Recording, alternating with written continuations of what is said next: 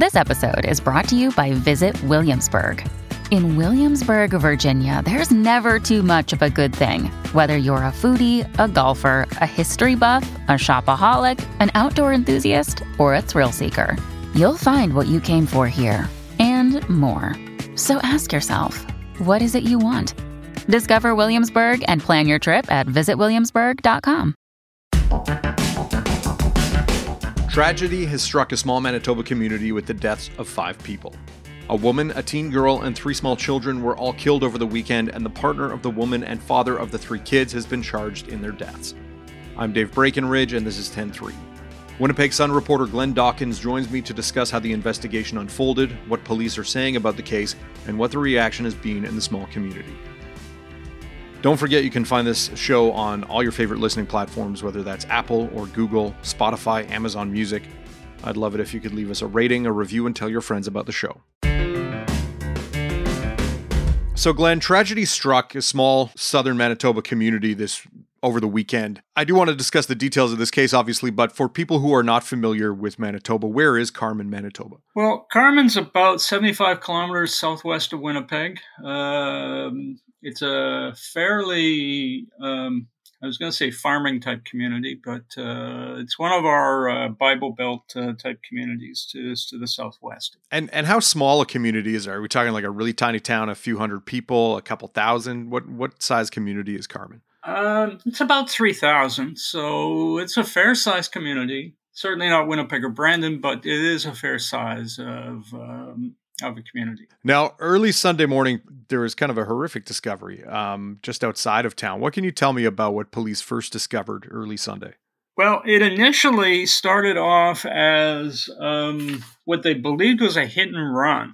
And when the RCMP out of Carman, it was just outside of Carman along, if anyone knows Manitoba, it's called Highway 3, which is a fairly well-traveled highway in one of the main highways headed south. There was a hit and run. The RCM respond, and they find the body of a woman, deceased woman, in the ditch. And they're not really sure. At that point, they're not really sure what to make of it. But outside of it being a hit and run, and then a little later that morning, there was another kind of gruesome call to RCMP, this time west of Winnipeg. What happened at that scene, and where was that scene? Well, I'm going to say near Headingley, which is just outside of the city limits, but it's actually just outside of Headingley. So that's probably more confusion than people wanted to hear. A second location, and the first call was about 7:30 in the morning, and this is about 10:30 in the morning, when a different RCMP detachment, the detachment in Headingley, gets a call about a car that's on fire. And while they're on their way to respond to it, they basically get, it's where the 3 young children were found deceased in this incident. And the details of that are still very sketchy at this point. The police initially thought that a witness had pulled the children out of the car, and it turned out that information was inaccurate. But it was a very fluid situation, and obviously very tragic situation. And so 3 kids essentially were found dead at that scene. Was there a suspect located nearby? What was the situation with police apprehending somebody in this case? Yeah, they apprehended the 29-year-old male at that scene. And it appears he pulled the children out of the car. But like I said, that's the sort of not clear part of this. The car was on fire. Police are very tight-lipped. The RCMP are very tight-lipped about what caused the fire, whether it was that he had set the car on fire or whether it had crashed with something and then caught fire. I know we can probably all guess what what happened, but you don't want to guess something and then be wrong. But if you're asking me my opinion, I'd be very surprised if it wasn't a situation where he set the car on fire. Why then he pulls the kids out is going to be something that'll have to be determined down the road. Probably we won't know until he actually gets to trial, and a lot of this information will get sorted out by then. Yeah. Now, then the investigation turned again to Carmen. What did police find there? From their investigation, they head off to the residence of the family residence. They find a 17-year-old girl dead at the residence. So, and it's really unclear when the timeline of when her death occurred. Was it before the hit and run? Was it between the hit and run and the car being, them finding the car at 10 o'clock in the morning? I know we got there. I know the highways, Manitoba Highways, sent out a notice Sunday morning, which I know I looked at and I somewhat dismissed, but it did catch my attention. Obviously, they'll send out, like in most provinces, they send out notices saying Highway 3 is closed. And often it's because of a traffic accident or because of unsafe driving conditions or whatever. And what they said at the time was that officers were on the scene without specifying what kind of officers or for what. And I know that piqued some people's interest and probably, in fact, prompted the police to hold their press conference on Sunday. They did kind of call a fairly quickly put together, hastily called press conference Sunday afternoon, where they didn't have a lot of detail. But I think my feeling on it is that they were probably trying to get ahead of the sort of speculation and what happened, because this, obviously we weren't the only ones who saw this email about the road closures. So, and it was one of the highways that was involved. So, and in fact, two of our highways, the Highway 3 and Highway 248, were both closed as part of the investigation during the day. We'll be right back.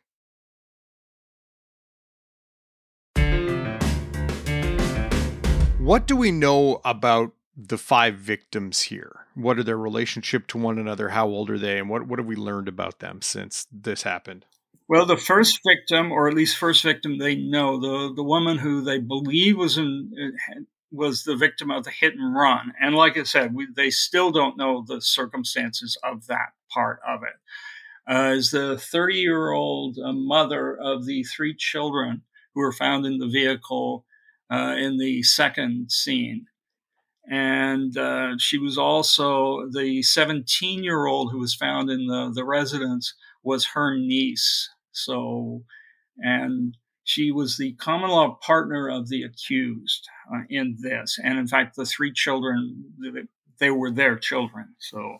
And then what do we know about the man who was charged, and what was he charged with? His name is, and I'm going to mispronounce it, but he's a 29-year-old named Ryan Howard Matakisik. I'm probably mispronouncing it, but he's been charged with 5 counts of first-degree murder. And that was the police had a further press conference yesterday, and that was they announced at that time that's what he was being charged with. So. What have police had to say about the crimes? Is it still a case of they're trying to piece together what happened here, whether the teenage victim was killed first and then the woman on the side of the road was killed, or vice versa? Yeah, it's hard to say what they are actually trying to piece together, but they're still very tight-lipped about what they know. And I think they also don't want to be in a situation where they're saying something and then having it be an issue at a future court appearance. But yeah, I think they're still trying to very much get the sense of what the timeline of all of this was. You hate to make it into such terms, but almost like who died first. But now they've had investigators. They've had about I think they keep saying like dozens of officers from various detachments and various specialized units involved in this. So they're putting a lot of resource into finding out what has happened. And quite understandably, they want to know what occurred. And for the family members of the 5 victims, they want to give them some answers. But they're not being very forthcoming with us. But it's the police. Sometimes they are like that. Yeah, and it's still early days as well. I mean, these things just happened not long ago, and I think that they may still be trying to piece some of it together. But Well, the press conference on Sunday, the inspector, who's the head of their major crime services for Manitoba, was quite honest to say, I don't have a lot to tell you, but I'll answer whatever questions you have. And he really did not have a lot to offer, but I think they wanted to get out in front of it so that we live in an internet social media age where rumors can start quite quickly and take on a life of their own. And I think they really wanted to get ahead of that. yeah, and what has been the reaction from friends or family of the victims in this case? Have we had a statement from family? Have there been any online tributes, anything of that nature? The family's been very, I don't want to say quiet about it. I know the inspector I spoke about at yesterday's press conference said that the family was requesting privacy. But there has been, as we are in the age we're living in, there was a GoFundMe page set up to pay for funeral costs, where a lot of us learned the names of the victims in this. There's been an obituary already posted where it's confirmed the names of the victims, so we know who they are. But yeah, the family themselves have really, outside of the father of the common law partner, who posted on Facebook with just to say, this is what's happened in terms of, I've lost my daughter and my 3 grandchildren, and as you can imagine, there's been a outpouring of sympathy and condolence for all of the family. And at the press conference yesterday, the Premier Wab Canoe spoke, and the Grand Chief of the Manitoba Assembly of Chiefs also spoke, giving their condolences. And it's been, condolences have been very much being shared with the family. I can tell you from the reports we've heard, the town of Carman is just in shock over this. It's not a place where I almost was about to say it's not a place where this sort of thing happens, although we discover that this sort of thing can happen anywhere. But it's one of those communities where you say, oh, well, that'll happen in maybe the big city. It'll happen in Winnipeg, but it doesn't happen here. But obviously it does happen and did. Yeah. And other than offering condolences to the families, did Premier Canoe or the Assembly of Manitoba Chiefs Grand Chief Kathy Merrick offer any other message to the community as a whole? Did they have any other statement that you found notable? Well, I know the Premier spoke about this being a time of darkness and that sort of thing. So they've been offering their support whatever they can, but at this point, it's hard to know, what needs to happen in terms of moving forward on this, because it's so very fresh, and only, from all we can tell, it only just happened Sunday morning, and we're at Tuesday. So, but yeah, there's been a lot of outpouring of support and sympathy. Now, as you mentioned, it is Tuesday morning as we're having this conversation. Has the accused made a court appearance as of yet? I know we're obviously a long way from trial, but as of yesterday, he had not. He had been formally charged, but and I don't know when the court appearance is to be held. I think they're still, the wheels of justice kind of move slowly sometimes. But I'm trying to remember if it had been mentioned at yesterday's press conference. I know it was asked about that, but I believe they were still very much, it's up to the courts on when he gets to before a judge. Well, I know it is a horrific story coming out of Manitoba, something that Canadians might be keeping an eye on in the coming weeks and months as we get more information. Glenn, thanks for your time. Thanks for the update. You're welcome. 10-3 is produced by Sean Knox. Theme music by Bryce Hall. Thanks to my guest, Glenn Dawkins. More from him at winnipegsun.com. I'm Dave Breckenridge. Thanks for listening.